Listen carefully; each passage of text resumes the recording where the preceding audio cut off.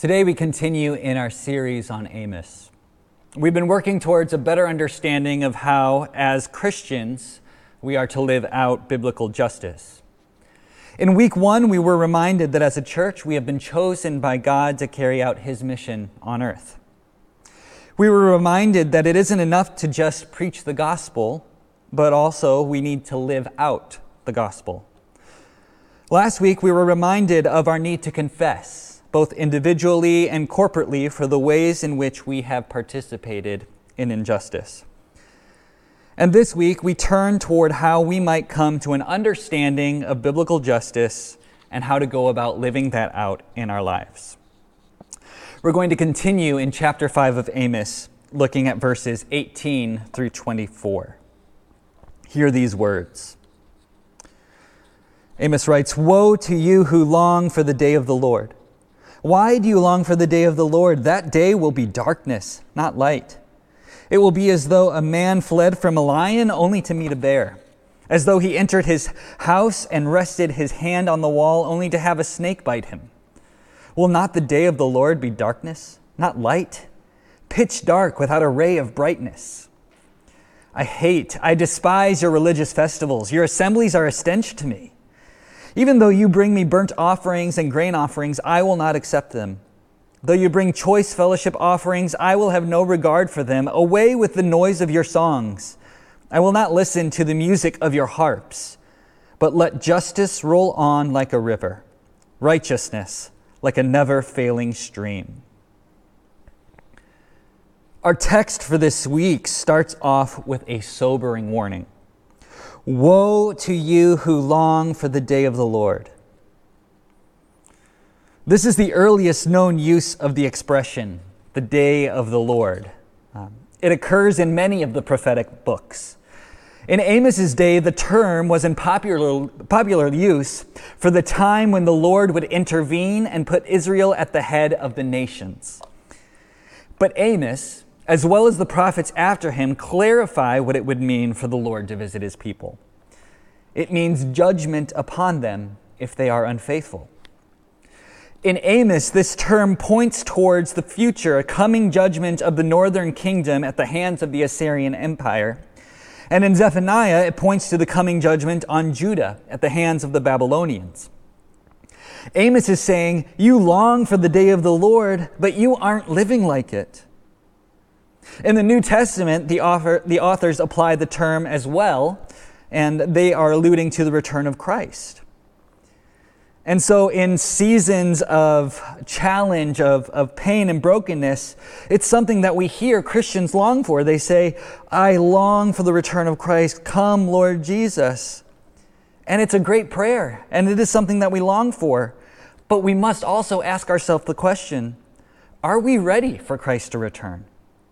Certainly we long for the promised redemption. Certainly we long for all that is broken in this world to be made right. But are we actually striving for these things in how we live our lives now? As followers of Jesus, we frequently talk about how God has blessed us so that we can be a blessing to others. This is based on a conversation that God had with Abraham, which is found in Genesis chapter 12. And God models this behavior for us. God is not content in simply soaking up our worship, our offerings, our thanksgiving and praise. No, indeed, our God is involved in all of creation and pours out His blessings abundantly and without boundaries. This is what we are called to participate in as followers of Jesus, to be a blessing to others. Earlier in the book of Amos, the prophet lists out to the people all of the things that they are neglecting. This includes the selling of people into slavery in order to pay small debts, ignoring the poor, practicing corrupt business practices. The powerful preyed upon the weak, and they altered the practices of the society so that the rich grew richer at the expense of the poor. In the midst of this injustice and inequity, the people would offer their sacrifices to God. They did not challenge the system, nor did they care about the poor. Likewise, today, injustice and inequality surround us. The list could be endless, and we could argue about what should or should not be on that list. We strive to have our worship pleasing to the Lord as we seek not only to sing God's praises corporately together, but to share God's love and grace with those around us. Sometimes this means that we stand against injustice and fight for equality for all. We do this so that we can experience the fullness of God's kingdom, and so can everyone else. Perhaps the most famous line from the book of Amos is in chapter 5, verse 24, where it reads, "But let justice roll on like a river, righteousness like a never-failing stream." The context of this powerful statement is a prophetic denunciation of the sacrifices and offerings of a people who have failed to keep the covenant, which is constituted by justice and fairness. Throughout Amos chapters 5 and 6, the prophet lashes out against those who have become rich at the expense of the poor and against public, hollow displays of piety. According to Amos, God says, I despise your festivals. I take no delight in your solemn assemblies. Their religious devotion is meaningless if it is accompanied by unfair taxes on the poor, backdoor bribes, and working against those who are in need. And so because of these sentiments, this passage has become an important source for observers of contemporary American religious and political culture. Amos almost certainly would disapprove of the concentration of wealth and the corresponding increase in poverty. And he would rage against the displays of self-importance and exceptionalism in some quarters of American life. According to Amos, a nation is exceptional by the measure of how it cares for the lowest members of society. And a nation of religious hypocrisy and economic injustice is one that will perish. Martin Luther King Jr. famously invoked the phrase, "Let justice roll down like water," in his famous letter from a Birmingham jail in 1963, in which he addresses the moral laxity of his fellow Southern clergymen during the civil rights movement. And so today we join in asking the question, how do we do justice? Justice means giving every person what they are due impartially, fairly, equitably. Often in the Bible, there's a quartet of individuals who are mentioned in connection with doing justice: widows, orphans, immigrants, and the poor. The brunt of injustice was often carried by these four groups of individuals. Often people in these groups were only days away from starvation in the event of some sort of social disruption. In some ways, not much has changed in all of these millennia. Prejudice and injustice are still often directed towards those who don't look like us, or those whose socioeconomic condition is lower than that of middle-class America. But the question for today is, in addition to gospel proclamation, what do the people of God do to defend the cause of the oppressed? As I mentioned in our first week of Amos, justice has turned into a polarizing word. What justice looks like to one set of people might look entirely different to another set. It's a word in which the dictionary definition doesn't communicate the complexities behind how justice is or is not played out in our society. It seems like we say this every 4 years now, but we live in an incredibly polarized society, and the temptation is to view everything through a partisan political lens. It's strong, and we see it today. Culturally, we see a spectrum of justice theories that range anywhere from individualism, where we are the product of our own choices, to collectivism, where we are the product of the social structures around us. And somewhere along this spectrum, we find the ways in which justice is currently carried out in our world. But further study into each of these theories leaves us wanting and leaves us hungry for a better justice. Well, I have to say, I am incredibly grateful that in the week leading up to the start of this series, Tim Keller, who is a far more experienced pastor, as well highly regarded theologian and writer. He planted a thriving, successful church in New York City. He wrote a paper on biblical justice. And in it, he lays the scriptural foundation of biblical justice and then uses that lens to critically analyze the four dominant justice theories that are most commonly played out today. So this week, we are going to look at those 5 facets of biblical justice that Keller lays out. And so in this next section of this message, I am very indebted to the work that he has done in this paper. So what is biblical justice? Keller argues that in the Bible, Christians have an ancient, rich, strong, comprehensive, complex, and attractive understanding of justice. Biblical justice differs in significant ways from each of the secular alternatives without ignoring the concerns of any of them. Yet Christians, as a whole, know very little about biblical justice, despite its prominence in Scripture. This ignorance, he argues, is having 2 effects. First, there are large populations of the church that still do not see doing justice as part of their calling as individual believers. Second, many Christians, particularly in younger generations, recognizing this failure of the church and wanting to rectify things, are taking up one or another of the secular approaches to justice, which may have elements of Christian truth, but these approaches, without a Christian perspective, introduce distortions into their practice and lives. We've seen in our brief look at the text of Amos, as well as in some of the study of the minor prophets leading up to this series, going back to specifically Micah 6, chapter 8, that Amy preached on several weeks ago, that doing justice is absolutely vital in living our lives as an act of worship. So what does biblical justice look like? Here are the 5 facets from Keller's paper: community, equity, corporate responsibility, individual responsibility, and advocacy.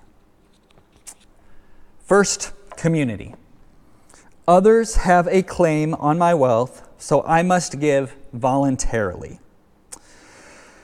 Keller argues that the Bible depicts the human world as a profoundly interrelated community. So we are called to live in such a way that the community is strengthened.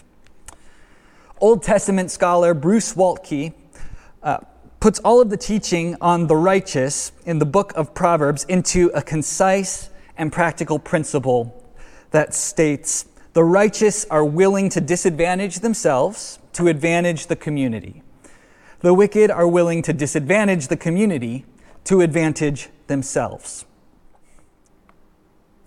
The laws of the Old Testament are a case in point. Keller argues that landowners were commanded to not maximize profits by harvesting all the sheaves or by picking all of the olives or grapes. Further, the owner was to leave produce in the field for the workers and the poor to take through their labor, not through charity. When the text reads that these produce were to be for the poor, it uses a phrase that indicates ownership. Thus, Keller argues to treat all of your profits and assets as individualistically yours is mistaken. Because God owns all of our wealth. We are just stewards of it. Therefore, the community has some claim on it. However, it is not to be confiscated. We are to acknowledge the claim and voluntarily be radically generous. Keller points out that this view of property does not fit well with either a capitalist or a socialist economy. Second, equity. Everyone must be treated equally and with dignity. This plays itself out in a couple of ways. First, in Leviticus chapter 24, verse 22, we're told you are to have the same law for the foreigner as the native born. This was a pretty radical statement at the time that it was written. And likewise, if you consider how our society works today, this is an incredibly radical statement that should cause us to ask some questions. Second, people should be treated equally regardless of their socioeconomic status. Isaiah 33:15 says, "Those who speak with equity keep their hands from accepting bribes." Bribery is unjust because it does not treat the poor in the same way that it treats the wealthy. Any system of justice or government in which decisions or outcomes are made by how much money one has is unjust. Other examples of inequity are unfair business practices. Leviticus 19 and Deuteronomy 24 speak of unfair wages. Amos chapter 6 speaks of unjust scales, of people selling the chaff even with the wheat. Cutting corners to provide an inferior product in order to make more money, but not serve customers, is to do injustice. Third, corporate responsibility. I am sometimes responsible for and involved in other people's sins. We talked a bit about this concept last week when we talked about individual and corporate confession. Amos' words here aren't just for a select few. It's to an entire nation who neglected their responsibility to live out justice and righteousness. Yes, there were some who were more directly culpable than others. But even those who were silent, who were turning the other way, shared in that guilt. This isn't just something that we see in just Amos, but we see corporate responsibility in other places in the Bible. There are times that God holds families, groups, and nations corporately responsible for the sins of individuals. In Daniel, we're told that while there's no evidence that he personally participated in them, we see Daniel repenting for the sins that were committed by his ancestors. In 2 Samuel chapter 21, Israel is held responsible for injustices that were done to the Gibeonites by King Saul, even though by that time he had already died. There are three aspects to this. The first, corporate responsibility. Keller points out that in Joshua 7, Achan's family did not do any of the stealing, but they helped him to become the kind of man that would steal. The Bible's emphasis on the importance of family for character formation implies that the rest of the family cannot wholly avoid responsibility for the behavior of a member. Second is corporate participation. Sinful actions not only shape us, but they shape the people around us. And so when we sin, we affect those who are around us, which reproduces sinful patterns. And third, institutionalized sin. Socially institutionalized ways of life become weighted in favor of the powerful and oppressive over those with less power. Sometimes injustice can become so embedded in our societal systems. Because we are imperfect people, we create imperfect systems. The fourth facet of biblical justice is individual responsibility. I am ultimately responsible for all of my sins, but not for all of my outcomes. The Bible does not teach us that our success or failure is wholly dependent due to our individual choices. Poverty, for example, can be brought on by bad choices, but it can also be brought on because of environmental factors, famine, pandemic, national recessions. Likewise, the wealthy aren't wealthy solely as a direct result of making the right choices. We are not in complete control of our life's outcomes. In the months following the shelter-in-place order, the number of people filing for unemployment in our country skyrocketed. We certainly don't blame anyone for losing their job due to the pandemic. But despite the reality of corporate responsibility and evil, our salvation lies in our own personal faith in Jesus. Deuteronomy chapter 24 says that in ordinary human law, we must be held responsible and punished for our own sins, not those of our parents. We are indeed partially the product of our communities, but not wholly. We can resist their patterns. And so the reality of corporate sin does not take away our own individual responsibility. Nor does individual responsibility disprove the reality of corporate responsibility. To deny either, Keller argues, is to fall outside of what the Bible teaches us about justice. Fifth is advocacy. We must have a special concern for the poor and the marginalized. While we are not to show favor to any, we are to have special concern for the powerless. This is a theme that is echoed throughout Scripture. Proverbs 31, 8 and 9 says, "Speak up for those who cannot speak for themselves. Defend the rights to the poor and the needy." The Bible doesn't tell us to speak up for the rich and the powerful. And that's not because they're any less important as people before God, but it's because they don't need us to do this. The playing field isn't even. And so if we do not advocate for those who are oppressed, there cannot be equality. So, what does that mean for us? How in the world do we go about practically living this out? Well, unfortunately, Tim Keller hasn't written that paper yet. That's coming next month. And I know this is heavy stuff. I know this is challenging to hear, and I know that we're all exhausted from what this year has dealt us thus far. But we can't shy away from this topic.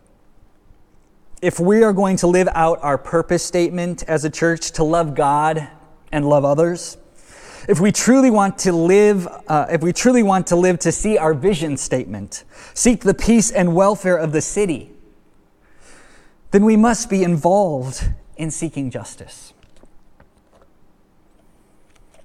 And so the first thing that I would suggest is that we take a posture of ignorance towards justice and to learn. To do justice, we need to learn from history and to learn from the experience of others. It would be easy for me to stand up here today as a white male and claim that we live in a world with equal opportunities, a world where systemic racism and white privilege doesn't exist. Because if my worldview is only informed by my own personal experience, it's an incredibly limited, narrow, and self-centered worldview.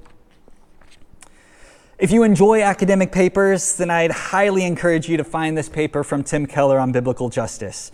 You'll get a much more in-depth picture of his facets, as well as a better understanding of how it's different and better than the four main competing justice theories that are currently at play in the world. If reading isn't your thing, then there is a great podcast from Phil Vischer and Skye Jethani called The Holy Post. And in their most recent episode, they summarize the key themes from this paper and try to make it a little bit more palatable to the less academic, philosophical reader. If you're interested in learning more about the history of inequality in the public school system, there's a new season of the podcast Serial called Nice White Parents that attempts to navigate the challenges of diverse views on what justice in American education looks like. The point here is we need to be learners, and we need to hear from people who have experienced life differently than us. Learn about the real life experience of others. Learn about how history has shaped our current reality. Our neighborhood here is a great example of this. I just learned about this in preparation for this sermon. Perhaps you've heard the term racial covenant. This practice was widely used in the city of Minneapolis for over a half a century as a way of making land ownership illegal for people of color in many parts of our city.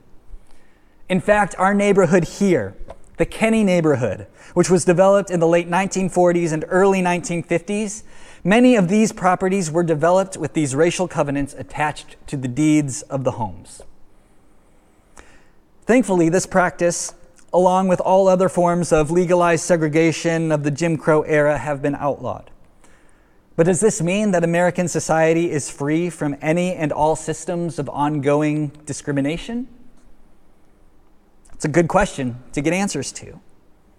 And if we are the people of God, are charged to let justice roll down like waters, should we not want to learn rather than assume? And if I learn about injustice, I have the opportunity to play my part in correcting it, so that people made in the image of God are treated with respect, dignity, and the fairness that they deserve. I'd like to learn how my perceptions and experiences differ from people who immigrate to this country. Empathy is a Christ-like behavior, and surely we must learn something of the injustices people experience.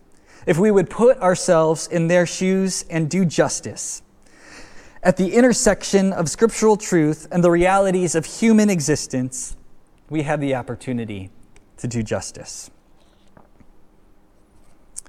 The second thing that we can do in shifting our attitudes towards the goal of justice is to seek it. Theologian Alec Mottier suggests that this word, seek, involves setting new objectives and priorities. Philippians 2:4 tells us that we should not look only to our own interests, but to the interests of others. Again, this is more than a passive nodding of the head, but it's a determination to be part of the solution, to do what is within my power to see that justice rolls down like water. So the word seek is not passive. No bystanders allowed, no indifference tolerated. As justice-loving followers of Jesus, we are bound to pursue the just treatment of others. My aim, my goal, my prayer is that God's will be done on earth as it is in heaven. That is what it means to seek justice. The third thing that we can do to seek justice involves our position towards the victims of injustice, and that is defend. If my attitude is truly one of seeking justice, then this follows next in line. When I learn of those who are experiencing oppression, I will come to their defense. I will use my mouth, my written words, my position of privilege. I will take the resources that God has given me, and when I see people being treated unjustly, I will defend them. My common humanity and my commitment to Christ leads me to this. Now, I get that social media can be a horrible place right now, a sounding board for people sharing ugliness and ignorance. But social media can also be a means whereby we as believers speak the truth in love. And sometimes that involves making injustice known. Sometimes it means speaking truth to power. Now, I'm certainly not going to stand here and encourage you to sign up for a Twitter account or use social media more frequently. But for all of its ugliness, social media enables us to be influencers on a personal level, often towards those in whom our personal contact is limited. So if you do use social media, use your voice to promote justice. Outside of that, talk about issues of justice with your families and friends. Consider your relationships and natural spheres of influence. Don't let it just be a digital conversation. Next, think holistically about justice. I mentioned in week 1 of this series that at times I make a mental note of the things that I often take for granted in life. And I'd like to encourage you this week to do the same and consider, how might thinking about justice affect where I shop? Are the employees treated with dignity? Are they compensated fairly for their work? Is this business cutting corners to maximize profit while offering an inferior product? Am I being a good steward of the earth's natural resources? How are seeking justice and equality in our schools? How does seeking justice affect where I live and how I interact with my neighbor? Fifth, join the people who are already doing this work. Thankfully, there are others who are already committed to doing this work, and we can partner alongside those individuals and groups. Be involved in your local community organization. I've lived in Central Neighborhood for 5 years now, and honestly, I'm ashamed to say that I have not once attended a neighborhood association meeting. I've thought about it, but in the busyness of life, it's not something that I have personally prioritized. That's something that I have personally committed to changing. Here in the Kenny neighborhood, there's a group called Kenny Organizing for Racial Equity. All of our neighborhoods in Minneapolis have associations that are created for the betterment of those communities. And if you want to see justice in your communities, I'd encourage you to get involved. Join the church in helping to serve under-resourced communities by volunteering at community emergency service. We don't have to be tasked with starting something new. There are people and organizations that have been faithful to the cause of justice, so let's support and learn from these groups. God's anger in Amos was because the religious festivals were not followed up by just actions. God gave the means to reverse the people's systems of injustice, to end inequity and oppression. But the river of people that were supposed to flow out of the temple to fulfill God's promises walked out of the temple and did nothing. You see, to be the church is not just about being in a worship service, going through the motions. It's about acting in faith in your everyday life. It's about doing good works by faith. It's turning away from sin when tempted and repenting where you fail. It's forgiving as you have been forgiven. It's not looking in judgment on others for what they have done or not done, what they have or don't have, or even the life that they choose to live. It's looking on others in compassion and putting the best construction on things. It's being in prayer. It's reading God's word. It's standing up in defense of the weak, the powerless, the voiceless of this world. It's letting justice and righteousness flow like a never-ending stream of water. The life of worship is not simply going to church. The life of worship is to be the church in the world. Amen.